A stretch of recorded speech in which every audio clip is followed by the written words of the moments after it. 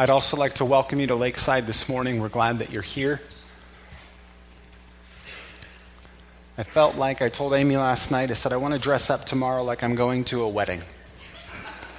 Because one of my favorite descriptions, a very summary statement of the whole message of the Bible, and it's actually a summary statement of the book of Revelation, which is itself a summary of the entire Bible, that a pastor who I enjoy listening to at times has all of his kids and grandkids around a table say every night after they say the prayer, how do we sum up the message of the Bible?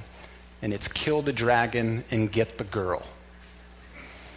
That Christ has been revealed as the bride, as the groom looking for his bride, and who will do anything to take out any enemies so that one day there can be a feast and a celebration and a marriage of him with his beloved, and a party that will begin and never end, and that will only get better and better with time.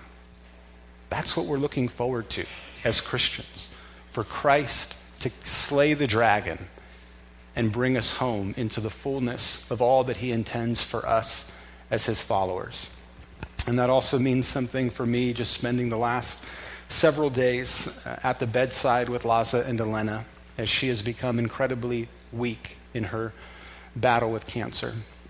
Tuesday is when it was pretty apparent that she was struggling even to get out of bed, and so they called for help, and they've now had medical attention there at the home every day and all night long for her.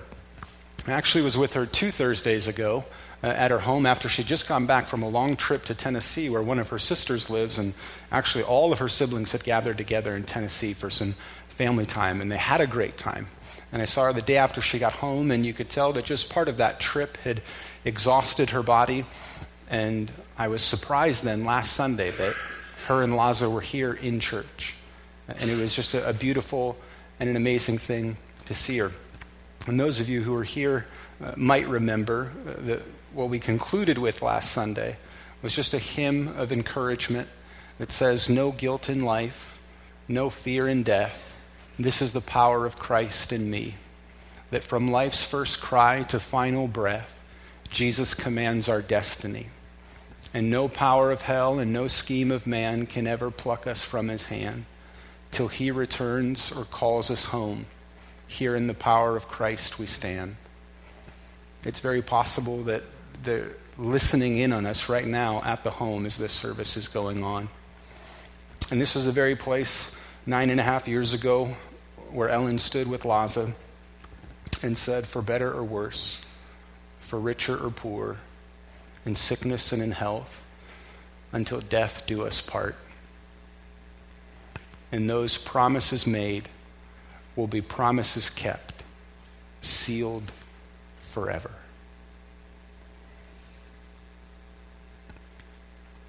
And the promise of God to us that he keeps forever is that whatever our lot, whatever our situation, whatever our struggles, whatever our challenges, however good our relationships have or have not been in this life, that he has a celebration for all of us with him forever. And that he will do everything that needs to be done to make that happen. For us to enjoy that time with him. That's what we're celebrating every time we get together on a Sunday.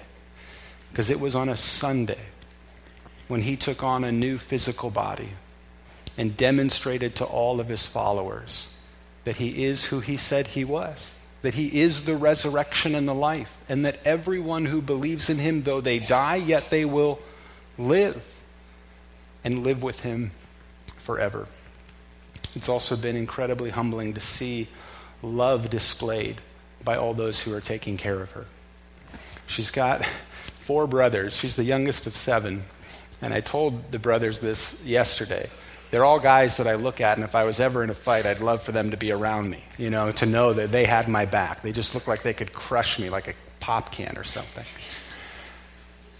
And then to see an amazing gentleness and care on their part over their sister, to just care for her, is just an amazing and a beautiful thing to see.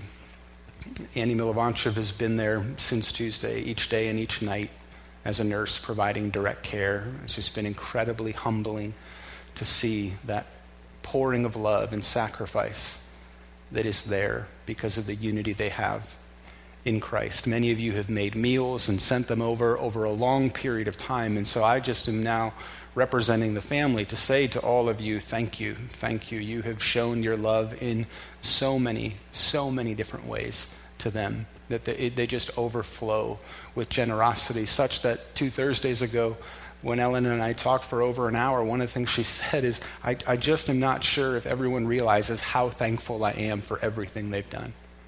And I want to be able to express that. I want them to know just how incredibly thankful I am for the love that now for over 4.5 years has been poured out in quite a powerful and special and unique way. So I'd like, if it's okay, that we just pray for them one more time, and for them as a family in these moments that they can't be here with us. Let's pray. Heavenly Father, we come to you and we lift up our dear sister to you. We thank you for her. We thank you for her strength that she has exhibited. We thank you for her love. We thank you for her willingness to give so generously of herself to minister to many, many others, even in the midst of her own needs. And so I just pray for her now, and I just pray that she would increasingly sense your presence, your love, that you are the resurrection and the life, that you keep all of the promises that you have made, and that one of those promises is to forgive us for everything we've ever done and every promise we haven't kept. That we can rest in you and trust in you. And we pray for all those who are just gathered in love and support and care for their own strength, their own mind, their own hearts. That you would prove to them, as we sang, that your grace really is enough. And that when the trial is greater and the pain is deeper, that your grace would be deeper still. We pray this in your Son's name. Amen.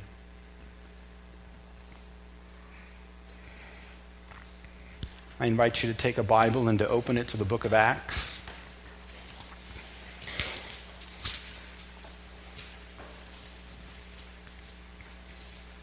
We're going to read the first half of chapter 21 and then the first half of chapter 22, but we'll break them up in between.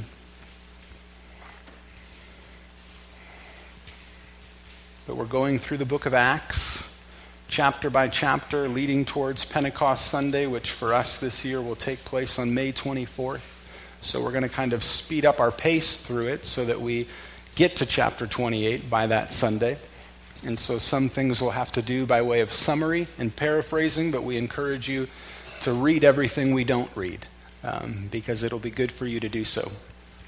But we're going to read from chapter 21, the first 14 verses. And what Paul is doing is going to Jerusalem.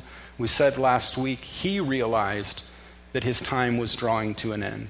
He knew that he didn't have much time left, and he's taking this trip to Jerusalem fully aware of that. This is on page 930, Acts chapter 21.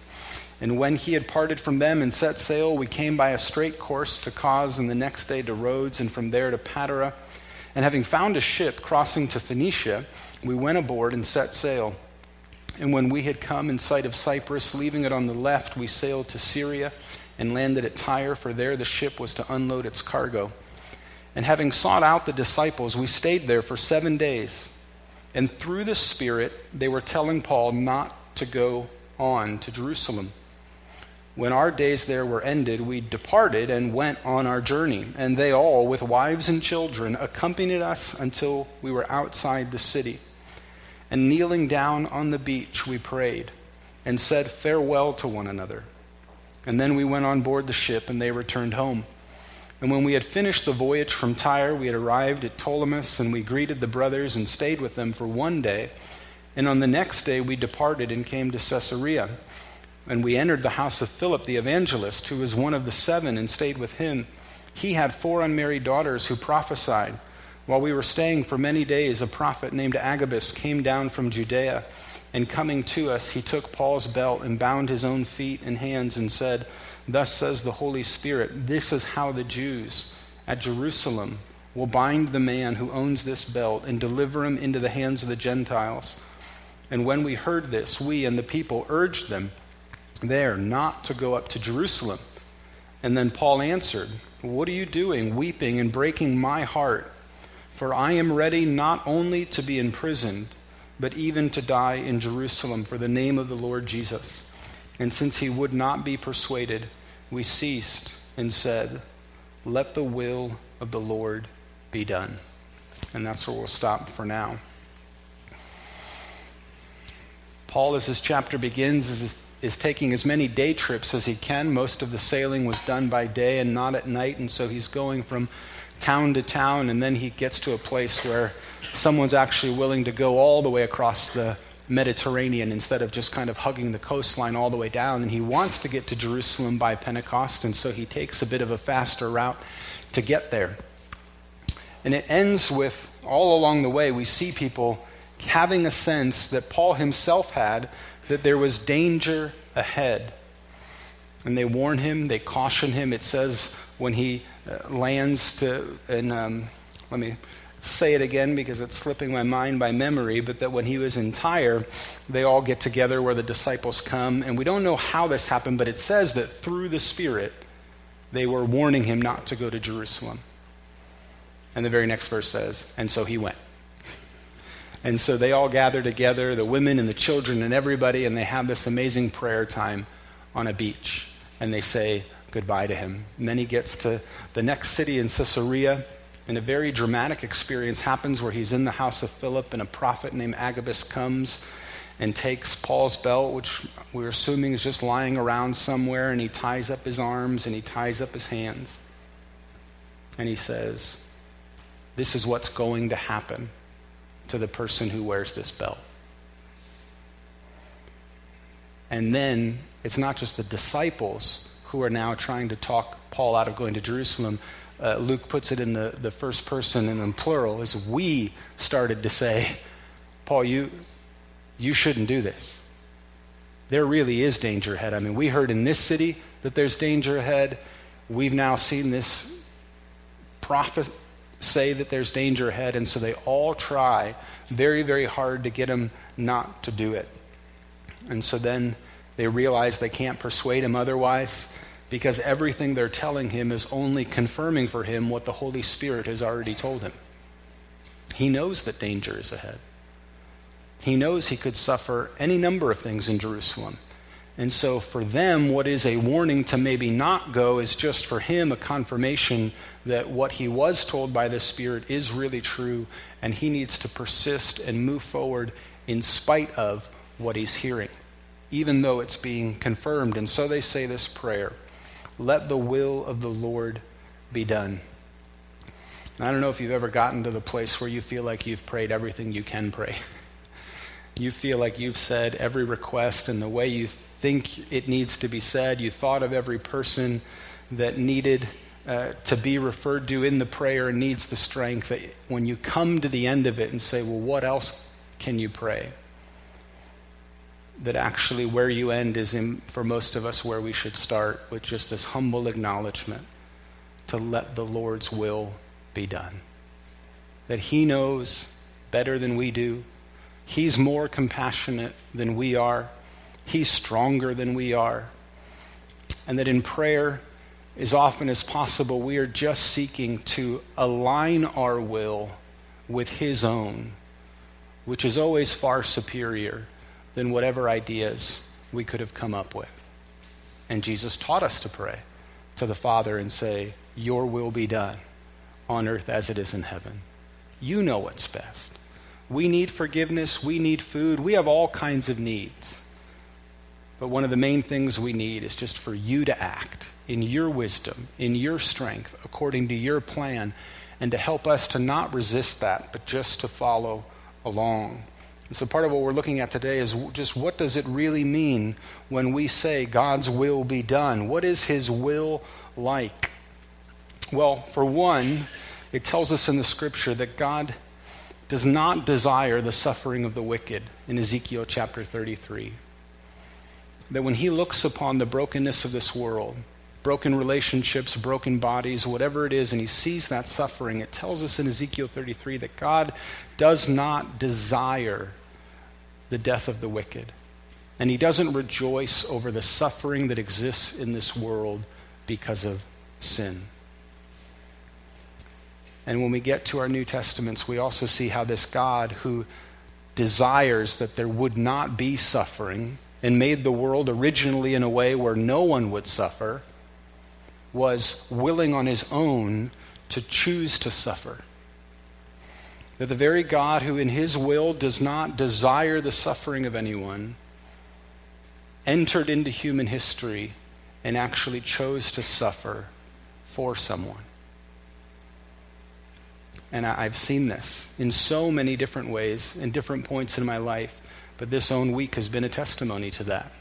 That when you see someone in pain and you see someone suffering, there is something in you that says, I can't think of anyone that I would desire this upon. I can't think of anyone that has done something so mean or so harsh or so whatever that I would desire them to suffer.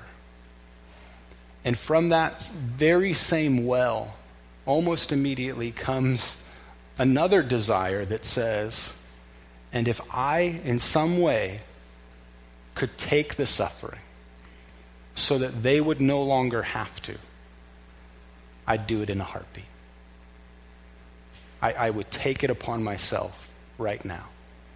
Any of you who have seen someone you love suffer know what it's like to have that just tension in your heart, that at the same time there's nothing in it that you desire it, but if somehow you knew you could to alleviate someone else, you absolutely would. That's what love does. That's how love looks on people and cares for people. And that just, what is a small instinct in our heart, is a testimony of the God who made us and who does not desire or rejoice in any of the suffering that exists. And he who could have stayed away from it all and never experienced it or felt it himself was willing to choose to do it because he actually could choose to do it on behalf of other people. He could, in offering his life, alleviate a certain type of suffering that people would face. And in his love, he was willing to do that. And so here's Paul. Everyone around him is saying, there's danger ahead. Don't do it. Don't do it. We don't want you to go forward. And yet Paul, in his love for his Lord, to want to offer a sacrifice, but then in his ongoing love to try to get this message of the gospel to the very people that need it the most, in his love, he willingly chooses what he does not desire. And so he desires not to suffer, and yet he willingly chooses to. And then what we're not reading at the end of the chapter 21 is he finally gets to Jerusalem. He finds a convert, and one of the first converts, it says, one of the early converts. And so we assume in part that maybe this was a convert that came to Christ on the day of Pentecost. That day when the Holy Spirit was poured out in dramatic fashion. And Paul is there, and he stays in his house with all of his guests, and now they're in the city, and tons of people are traveling to Jerusalem because it's festival time. And Paul then meets with James, the head of the Jerusalem church. And Paul tells him story after story after story of how people have converted to Christ in all of the cities that he's traveled to. And he gives an accounting of what God has been doing in all of these different places, and they rejoice. And in their rejoicing, they say, but Paul, there's something you need to know. All they talk about in regards to you here is that you've forsaken the way. You speak against this temple. You don't follow the law. That you're telling everyone that the things that we care about and that matter most to us, that people don't have to care about those things anymore. Your reputation in this city is not a good one, which is in part why there was this expectation that he was going to suffer. And so Paul has this amazing experience where he's able to document now decades of faithfulness, decades of blessing, decades of God working through him. And they could all celebrate that. And you'd almost say, for someone who doesn't need to prove anything else, right? He's done his work. He's been faithful to it. And they say, so Paul, what you need to do is you actually need to go through a ritual purification before you enter into the temple. And go out of your way to not add any offense to the people in the temple. And so Paul does that. There's 4 other guys who have taken a vow, a Nazirite vow, which means they let their hair grow out for a long period of time. And so those 4 and Paul get together, they all shave their heads, and they go through a ritual purification so that they can basically be made clean again and enter into the temple in a formal way. And so Paul does that. And when he comes back to the temple, someone sees him and says, I've seen that guy. That's the guy we've been talking about who's going all over these cities in the world and saying that this place doesn't matter and these laws don't matter. And it says that they get so worked up so quick that they go after him to start beating him. And they accuse him of actually bringing Gentiles into the part of the temple that they were not allowed to go, because they'd seen Paul with him earlier in the week.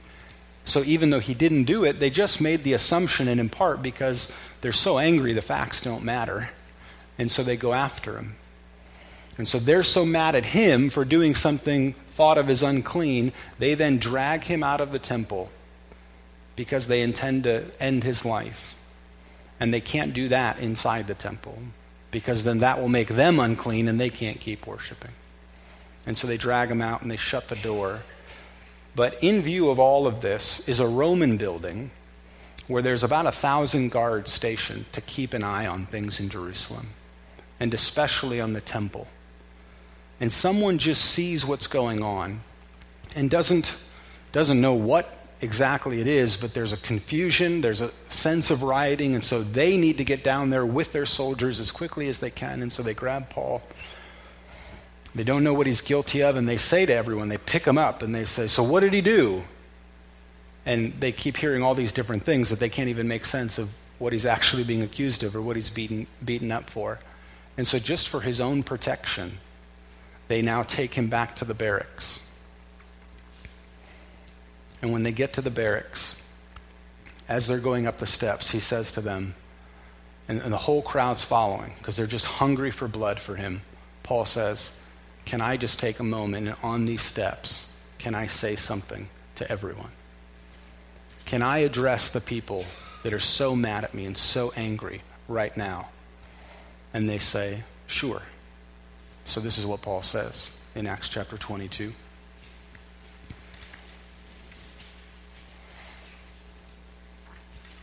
Brothers and fathers, hear the defense that I now make before you. And when they heard that he was addressing them in the Hebrew language, they became even more quiet.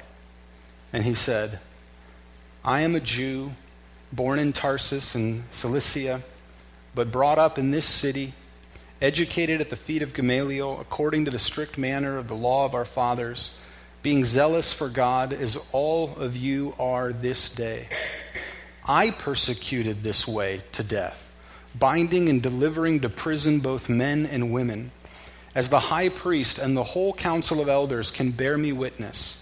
From them I received letters to the brothers, and I journeyed toward Damascus to take those also who were there and bring them in bonds to Jerusalem and to be punished. As I was on my way and drew near to Damascus, about noon, a great light from heaven suddenly shone around me, and I fell to the ground and heard a voice saying to me, Saul, Saul, why are you persecuting me? And I answered, Who are you, Lord? And he said to me, I am Jesus of Nazareth, whom you are persecuting. Now those who were with me saw the light, but did not understand the voice of the one who was speaking to me. And I said, What shall I do, Lord? And the Lord said to me, Rise and go into Damascus, and there you will be told all that is appointed for you to do. And since I could not see because of the brightness of that light, I was led by the hand by those who were with me, and came into Damascus. And one Ananias, a devout man, according to the law, well spoken of by all the Jews who lived there, came to me, and standing by me said to me, Brother Saul, receive your sight.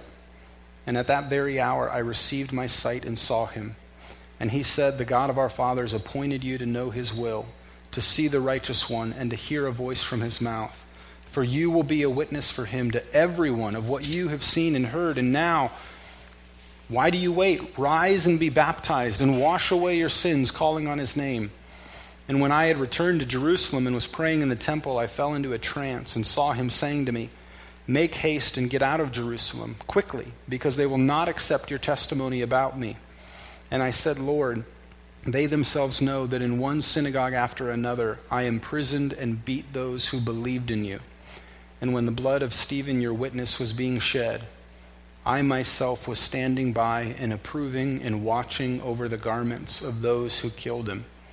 And he said to me, go, for I will send you far away to the Gentiles.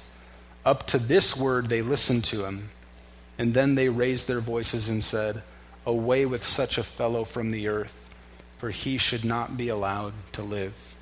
And that's where we'll stop. So Paul, he desired not to suffer, yet chose to suffer. He needed not to defend himself and to prove himself worthy to still be someone worshiping in the temple, and yet he was willing to give. He was willing to go through the purification process. He was willing to go out of his way to try to not offend anyone, even though he had spent decades faithful to God. Willing to sacrifice.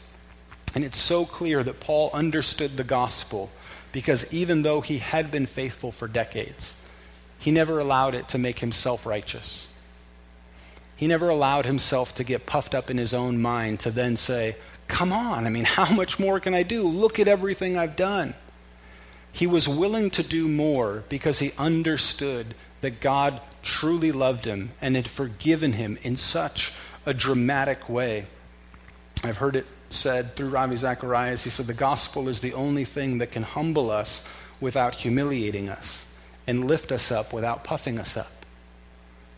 And it's a good summary that here's Paul, strong enough in what he believes that he's persisting in spite of what people are saying to him, and yet humble enough that he doesn't come with any arrogance to the people he's talking. He doesn't try to play any card of who he is. When he shares what God has done, it's just to praise God. It's just to bless him. But one of our temptations is, if we don't disobey God, when we do start to obey him, to then allow a spirit of judgmentalism to creep into our heart where we become self-righteous to say, well, see what I did yesterday? See what I did 2 days ago? I think I'm doing pretty good. I don't see that person doing anything. I don't see that. And all of a sudden, what was meant to be just a way of showing God we love him has now become an idol in our own heart. And Paul doesn't struggle with that. And then as he preaches this sermon, not only does he need not, yet gives. He seeks not any conflict, yet he identifies with those who are persecuting him.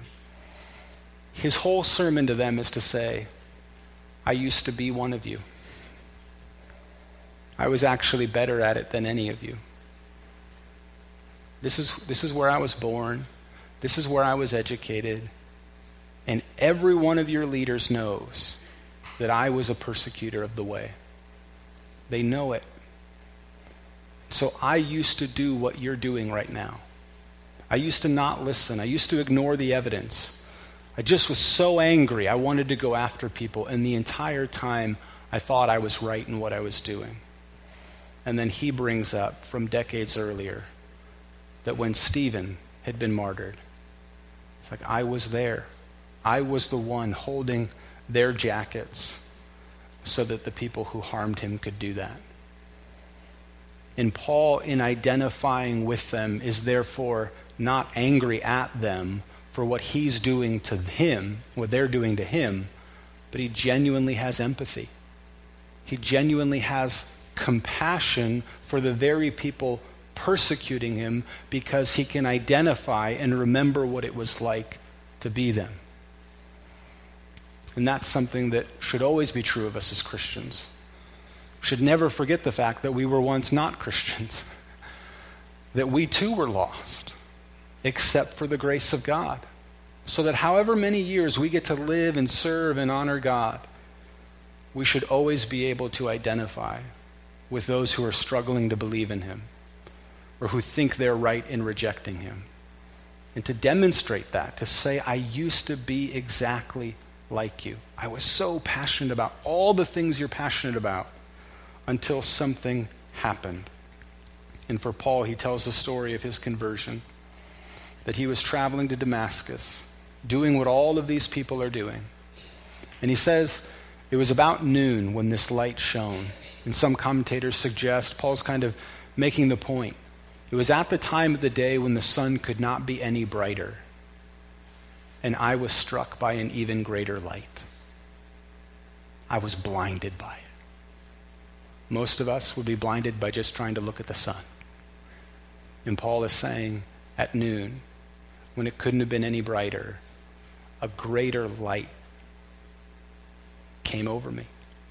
And I couldn't see anymore.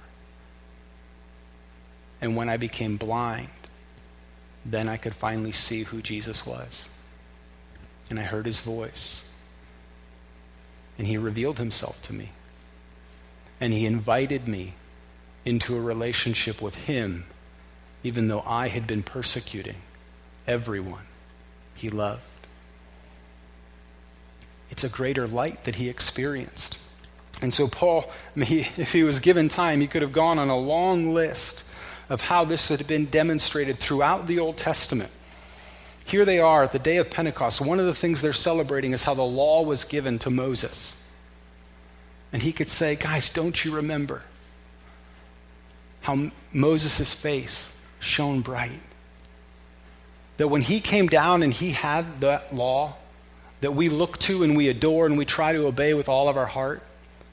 Remember how our forefathers, they weren't even allowed to go up into the mountain because God is so much greater and so much more powerful, and his light is so bright that he had to protect everyone from that. And yes, he gave us this great and beautiful and awesome law, but in the very way he gave it, he demonstrated that there's so much more that he hasn't told us about himself that we couldn't possibly comprehend. And then he could have told them about when Solomon built the temple in all of its glory and they were getting ready to have a dedication. The presence of God came in the form of a cloud that just filled the temple so that no one could enter in it. And it was this way of telling everyone, no matter how beautiful this temple is, no matter how great it is, you've all built it exactly to the specs that I told you to build it to. But this is still just a picture of the greater beauty and glory and awesomeness and power of God. And so he's appealing to them. In all of your zeal and all of your love, what you need to come to discover is what I came to discover. That none of that is bad. None of that is wrong. This temple is good. This law is good. It's all gift from God. But there is God himself who outshines the sun. And then that becomes the promise at the end of Revelation, doesn't it? That when the new Jerusalem comes, that the presence of God will be such a light to the people that there will be no more need for the sun, no more need for a temple, because God's presence will be such a light that every one of us will be able to see like we always should have. And as I think about that, I can hear my Father's voice singing it. I've got a home in glory land that outshines the sun. I've got a home in glory land that outshines the sun. We do. We have a home in glory land that outshines the sun. And then it says, look away beyond the blue. So that when you step out, today's a perfect day. It's bright. The sky is blue. Very rare here, but it's beautiful. To say there's something even brighter. There's something even better. There's something that we all are longing for. And the way this chapter ends is that Paul, because it says they don't want to hear anymore. They're not open to his message. So they shut him down and they say, you should kill him. So the Roman guards take him away, and then Paul says to them, I'm a Roman citizen too. I'm not just a Jew, but I'm a Roman citizen, and so I have a right to a due process of law. And so the guards say, okay, yeah, well, we didn't realize that you were also a citizen. And so we will basically instill our due process of law, and you'll get a fair hearing in front of a court. And it's amazing testimony that Paul's story is different than Jesus's. Paul he's being so faithful. He's doing God's will. He desires not to suffer, yet he chooses it. He needs not to defend himself, yet he gives. He seeks not a fight, yet he identifies with his persecutors. He curses not any of what people are doing, yet he talks about this glory that outshines the sun. But even here, Jesus outshines Paul, because Jesus never appealed to another authority when everything came down on him. You ever feel that when you see a dramatic display of the final moments of Jesus' life? That you're just kind of waiting, like every other movie you watch or show you watch, to say, at some point, someone's going to break in and stop this. Someone's going to stand up for him. Someone's going to come to their right mind and say, he should not be on a cross. He's innocent. And as you read through the gospel, no one intervenes. No one stops it. He goes all the way to the cross and experiences death. And there was no one who intervened for him, because in the cross, Jesus Christ was intervening for you and for me. That's what he was doing for you and for me. Being our substitute. Intervening in our place. And he showed that his light outshines the sun. And Paul realizes, I'm not the new Jesus. I can only point people to Jesus. I can't give my life in exchange for anyone else. I'm not afraid of danger. I'm not afraid to die. But even the best and most passionate of his followers can never do what he did in that sense. And everything we do has to be pointing back to him, to say, you need to see him. You need to see his love. You need to see his willingness, his obedience to do all of these things. He is the one who showed us more than anyone what it means for God's will to be done, as he offered his life on the cross. And so it's a challenge for you and me to consider if we've ever committed ourselves to him and accepted that and said, if you did all that for me, God, your will be done. Let me stop trusting in myself. Let me stop just trying harder. Let me stop running from you. Let me say in a humble prayer, your will be done. So that all of that love that you poured out for me, I would openly and gladly receive instead of reject. Let's pray. Heavenly Father, we come to you, and we pray that as we see the example of Paul, so powerful, so amazing, to seek your face and to do your will, and yet to realize that even in all of that, it was nothing in comparison to your obedience, to your faithfulness, to your sacrifice, all the way to the point of death on a cross.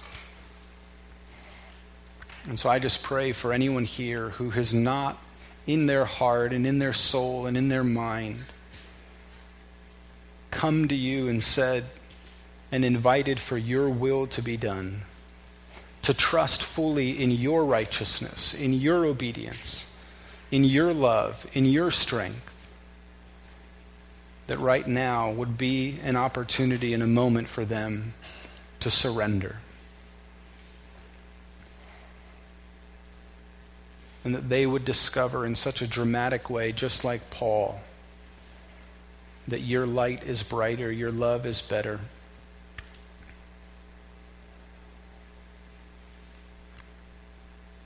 And Father, we thank you for everyone that you have put in our lives who has sought to follow you then in daily faithfulness, to continue this work. And we pray that you would allow that light to shine through us, to continue in everything we do, to point other people to you. And it's in your Son's name that we pray. Amen.